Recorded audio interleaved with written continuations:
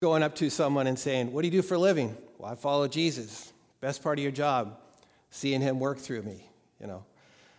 This idea of who Jesus is and his followers is something we'll see we'll get a picture of that in this passage in Luke chapter 9, verses 10 to 17.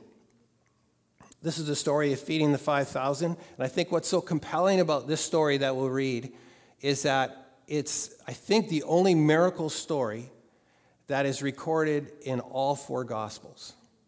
So I think with that, there's some weight. And I hope that this morning there's a blessing and an encouragement for you today. So let's pray, and then we'll open God's Word and read it. Lord, thank you, Jesus, for your work. Alive, working in your people and through your people. And I pray that as we hear your word this morning, that you would open our ears not only to hear it, but to understand. And that you'll open our eyes not only to see, but to perceive. Thank you for your word. It's your name we pray, Lord. Amen. Okay, Luke chapter 9, we're going to hit it at verse 10, and we'll go right down to 17. When the apostles returned, they reported to Jesus what they had done. Then he took them with him, and they withdrew by themselves to a town called Bethsaida. But the crowds learned about it and followed him. He welcomed them and spoke to them about the kingdom of God and healed those who needed healing.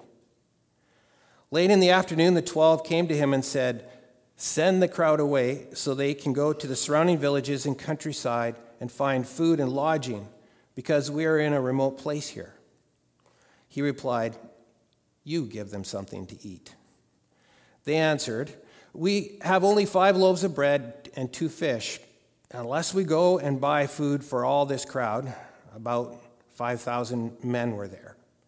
But he said to his disciples, "Have them sit down in groups of about 50 each."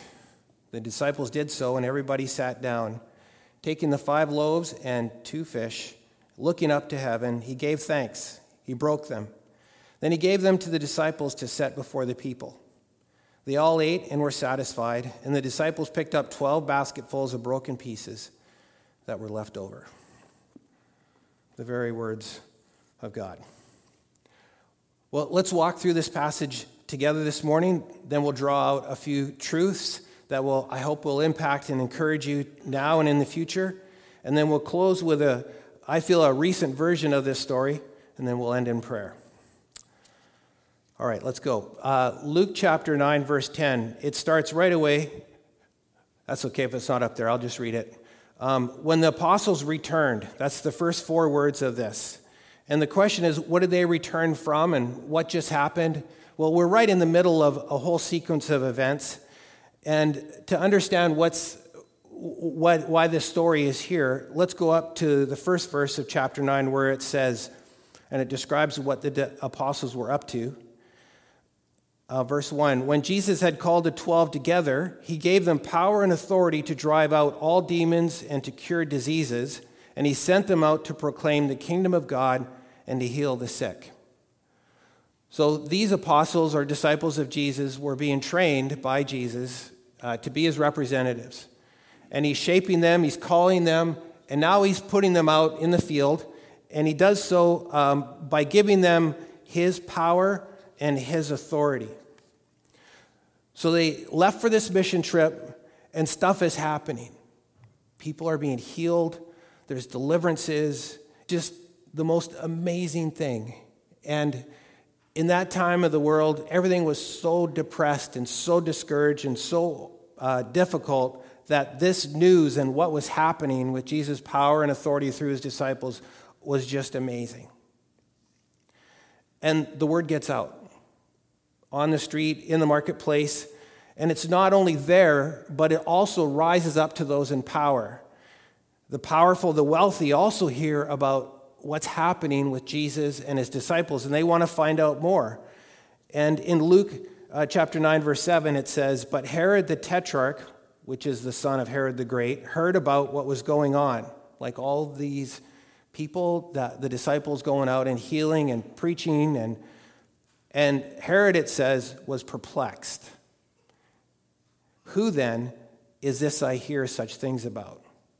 And he tried to see Jesus, it said. So Herod wants to know, who is Jesus? What is he up to? Who is Jesus and what is Jesus like? And that is the question that rattles right through history to this moment. And in Luke chapter 9, verse 10, we start in our passage, and it says, "The apostles returned. They reported to Jesus what they had done. Then they took them with him, and they withdrew by themselves to a town called Bethsaida. But the crowds learned about it and followed him. Jesus welcomed the crowds, spoke to them about the kingdom of God, and healed those who needed healing."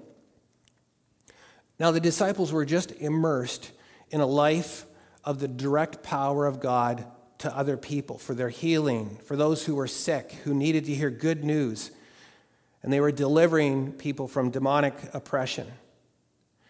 And in Luke 9:6, we hear that they were sent out from village to village, proclaiming the good news and healing people everywhere. So they were traveling, they were preaching, they were moving around, and this power and authority that Jesus had given to them was having effect on all they met. But now they were finished, this trip. Back with Jesus, and they were with him now, and they're near a place called Bethsaida, and they're with Jesus alone, and they're debriefing. They're decompressing, much needed downtime, but it doesn't last long because the crowds find Jesus and his followers again. And here is where we learn that Jesus cares this much for people. Verse 11, "But the crowds learned about it and followed him. Jesus welcomed them, spoke to them about the kingdom of God, and healed those who needed healing."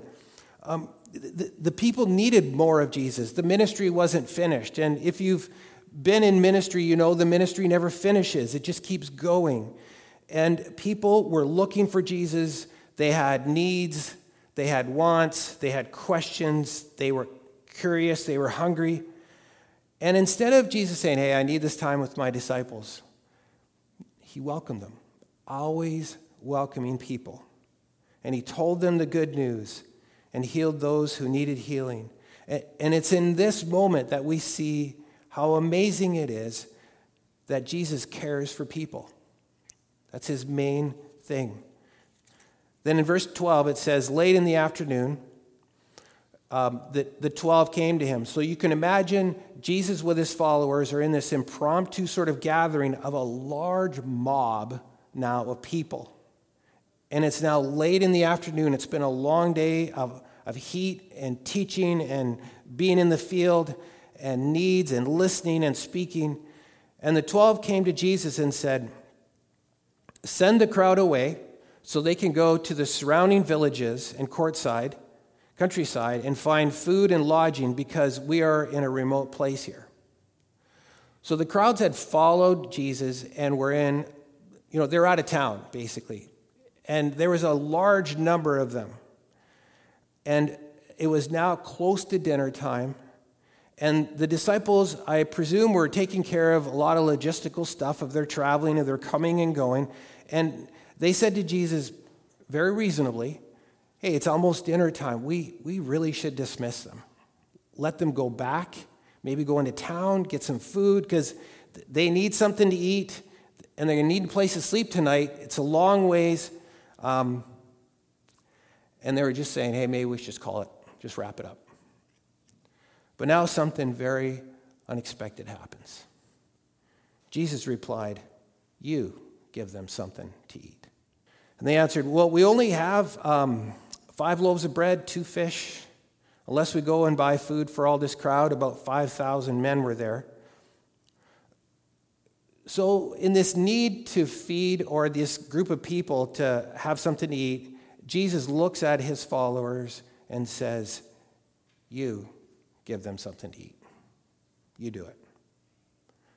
So their disciples were like, "Okay, all right, let's do some brainstorming. How much food we got here, Richard? I think we got 5 loaves and a couple fish, right?"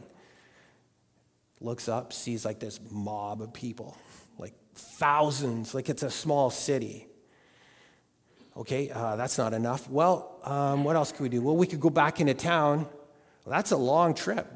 And if we get into town, who knows if they got enough food for 5,000 people? And if they do, how are we going to get that from there to over here? It's like the whole plan just breaks down in logistics immediately.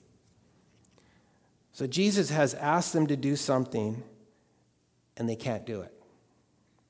Have you ever been there? And they have no way to do what he's asking them to do. It's impossible. We can't feed 5,000 people dinner. We just got a couple loaves, 5 loaves and a few fish here. And at the very bottom of this is this question: can Jesus be trusted? He's asked you to do something impossible. Can he be trusted? Now, this whole situation is very reminiscent of another time in the Bible, much earlier, when a large crowd of people needed food. Think back to the time of Moses with the Israelites in the desert. And what's interesting is that in this time of feeding the 5,000 with Jesus, this is happening around the time of the Passover. So the idea of Moses and the deliverance from Israel and God's caring for them is on everybody's mind right now. And when the Israelites were taken out of Egypt, they were wandering in the desert, and they had no food at this point, and they were at the verge of starvation. And what could produce more insecurity than the prospect of starving? Talk about being vulnerable. Not many issues threaten us as people as removing the food chain. They cried out to God, and in response, God provided them with something special called manna. Every morning, manna would come down from heaven, direct from God, appear on the ground, and God's instruction to them was, go gather enough of these fluffy flakes of bread for one day. Don't gather extra, just for that day. God told them to gather enough for this day alone. Bread given to his people in need directly from his hand. And this was God's way of teaching the Israelites an important lesson, that he could be trusted every day. No matter how dark and difficult and down life has become, he can be trusted. He wanted them to learn how to rely on him every day for the most basic necessity that they needed, which was food, their daily bread. Jesus now taught us to pray, give us this day our daily bread, a prayer of trust. Now, God's faithfulness was clear. He kept giving them manna day after day throughout the journey in the desert, showing that he could be trusted. But now here we are with Jesus, another crowd of hungry people. And this led to a profound teaching moment one more time. Jesus could be trusted. He cares for people. He welcomes them. But he does it differently now than God did with the Israelites. Then God brought manna down from heaven directly onto the ground, and people gathered it, direct from God to people. But now Jesus is saying to his disciples, I'm going to provide for this crowd. You can trust me in that, but I'm going to do it through you as a conduit of my power and love. I want you to do the ministry of caring for people from now on. Jesus is at work. He can be trusted. His power and authority is available, but now it's through people. It's different. It's a massive shift to how God accomplishes his mission here on earth. He said he works, yes, but he does it through his followers. He cares for people. He's trustworthy, but now he works through you and I to accomplish his mission. So in verse 14, we see it. But Jesus says to his disciples, have them sit down in groups of about 50 each. The disciples did so, and everyone sat down. Taking the 5 loaves and 2 fish and looking up to heaven, he gave thanks and broke them. Then he gave them to the disciples to distribute to the people. They all ate and were satisfied, and the disciples picked up 12 baskets of broken pieces that were left over. Couple things. Notice the emphasis is on the bread. There's very little mention of the fish.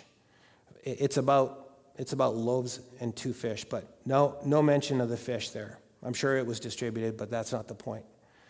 There's no focus also on the how of the miracle. Like, how did that happen? I mean, that's a curious thing. I'd want to know, how did that happen? Presumably, it transpired as the food was distributed, but there's no focus on the glamour or the sensation of it all. It just happened. There's also no indication that the crowd knew that there was a miracle that happened, but it surely is clear that the disciples knew it. And we started with a meager 5 loaves and 2 fish. And he fed this mob, this small city of people with just that. And there was 12 baskets left over. The crowd had food, the disciples had food, and there were leftovers. So, now we see that Jesus works through you and I. He worked through his disciples. He said to them very clearly, now you do it. You feed them. But there's a couple things I want to draw out on how this plays out for you and I. The first thing that we see is that in spiritual matters, we can do nothing apart from Jesus. And he tells us this in John chapter 15, verse 5. He says, if a man remains in me and I in him, he will bear much fruit. But apart from me, he can do nothing. Jesus said, you give them something to eat. Not a, don't bug me, I'm busy with this person, but it's, here is a real need. I've been teaching you, training you. I care for people. The next step is to trust me that I will meet the needs of others through you. You do it, but trust me. I'm going to ask you in your life to do things that you can't do, that only I can do through you. And this is real, because apart from Jesus, there's nothing of spiritual value that we can do. This is why there's so much in Scripture that teaches about our attitude of humility, of being humble, about surrendering, about meekness. One place it says God opposes the proud, but gives grace to the humble. The proud says, I can do it. The humble says, I'm nothing and can't do anything without Jesus. So the first thing we see in this situation is that in spiritual matters, we can do nothing without Jesus. The second is that Jesus' strength is brought to our weakness to meet others' needs. Jesus' strength is brought to our weakness so we can serve others. Is that Jesus works through you and I, but we can't do anything without him. And we're reminded that our insufficiency is enough. In the hands of Jesus, these loaves suddenly become abundant, even excess. The loaves become a feast, and this entire city mob that's on in front of them, Jesus says, my power can come through you. And when we say we can't, when we say we're weak, he says, do it. I will work through you. Feed the 5,000. But you say, we can't. He says, you're right. You can't. But do it. You feed them. Trust me to work through you. What is he asking you to do today? That's impossible. How are you called to trust him to follow through how he's leading you? We're weak. We're really helpless to do anything of meaningful value. And we know that. And Jesus says, perfect. Go do it. The third thing we see about how he works through us is that even though we are helpless and weak, God usually gives us something to work through. Often it's very small and insignificant. We look through the story of Scripture. What has God used in some of the big stories of Scripture? Well, Moses was called to deliver God's people from the most powerful person then, Pharaoh. And when he came, all he had was a walking stick or a staff. And Moses could do nothing but walk with this staff, but when he gave it to God, he used it to perform miracles that led to the freedom of his people. God used a piece of wood, just a stick, a branch. And what about David when he went up against Goliath? Like he just had a sling, a few stones, but God used those small things to bring down a massive giant. What do you have that if you offered to Jesus could be something massive? He's used bread, a stick, a few stones. What has God given you that he will use for a miracle if you place it in Jesus' hands, if you trust him? And what this story tells us is that God is not limited by our inadequacies. He's not limited by what little we have. I just want to end with this story. About 15 years ago, when I was pastor at Heartland Fellowship in Chilliwack, just down the road that way, we had a youth mission team go south of down the Baja of Mexico in the San Quintin Valley to meet the poorest of the poor. I think Stephen was on that trip. If you remember, Stephen, we built a basic house for a family. Our team of about 15 youth were young, but worked hard. And they prayed, and I was so proud of how they worked day after day. They had fundraised beforehand for about 12 months, and they were excited to be there. They were far from home in the heat of Mexico, helping the poor. They prayed and worked, sun up to sundown. And there was one day left, and we were asked to go share the gospel with some children at a migrant farm camp in the hills not far from where we were. It would mean preparing some skits, games, and food for some farm worker children. We didn't really know what we were getting into, but it was an opportunity. And our team, although they were tired, probably wanted a beach day instead of another time of driving out to meet more kids. But I was proud of them, and they said they wanted to do it. So we started out early the next morning, about an hour of traveling on gravel and dust on our remote roads, and eventually the vehicle slowed down and stopped, and I looked out the window and saw piles of discarded PVC pipe, plastic everywhere, cardboard boxes. And then I looked over at the hillside and saw makeshift homes made out of this discarded farm material. And I looked some more, and there was kids. Everywhere. Kids, lots of them. And it was chaos. Chickens running around, stray dogs, garbage piles on fire, lots of kids without shoes, dirty clothes, now running towards our vehicle. And our youth team got out of the vehicle and got to work, playing with the kids, trying to bridge the language gap, sharing the gospel, singing songs, playing rudimentary games. And we were on this for a while, and we soon realized that the kids didn't have breakfast. Well, they didn't get it normally, and it was probably just a little bit later than 10 or 11 in the morning, and they were hungry. So we set up some tables, and we brought out our coolers that we had prepared with some sandwiches and some juice. And I just did a quick look at the crowd of kids, and I looked at my team of 15 teenagers, and I'm like, oh no, we don't have nearly enough food. And a sick feeling filled my stomach. And I realized that this was also lunch for my youth team. And if you ever seen a teenager that was hungry, that's not fun to be around. And we were too far from town to go back to get some more food. And everything was happening fast. The hungry kids were pressing in, and our team was struggling to control the situation. And we flipped out tables, brought the coolers out, and I quieted the group as well as I could, said a prayer of thanks, and at the end asked Jesus to multiply what we had to meet the needs of these kids. A quick and hurried prayer.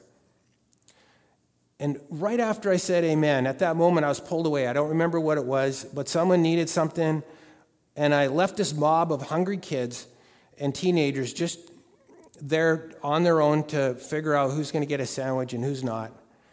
And maybe 15 minutes I was distracted. And when I got back, I was a bit confused by what I saw.